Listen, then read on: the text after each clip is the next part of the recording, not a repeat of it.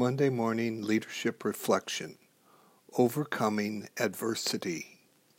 We all, at various times, confront issues and challenges that are difficult. Sometimes a change occurs that is totally unexpected and can feel like a real setback.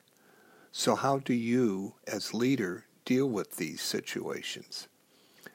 As you know, those who report to you really seek your clarity during difficult times. Here are some reflection questions I have used that leaders have found helpful.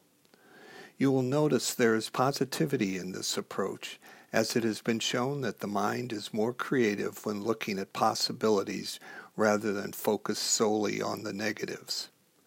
That is not to say they should be ignored, but rather framed in a way that can lead to a positive outcome. Here are the questions you can ask yourself. 1. What is great or could be great about this situation?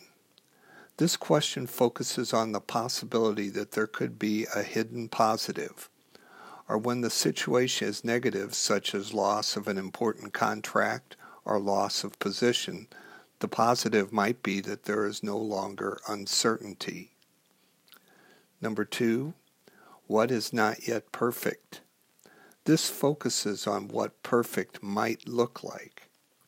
3. What am I willing to do to make it the way I want it? This begins to focus on what you might do to move forward.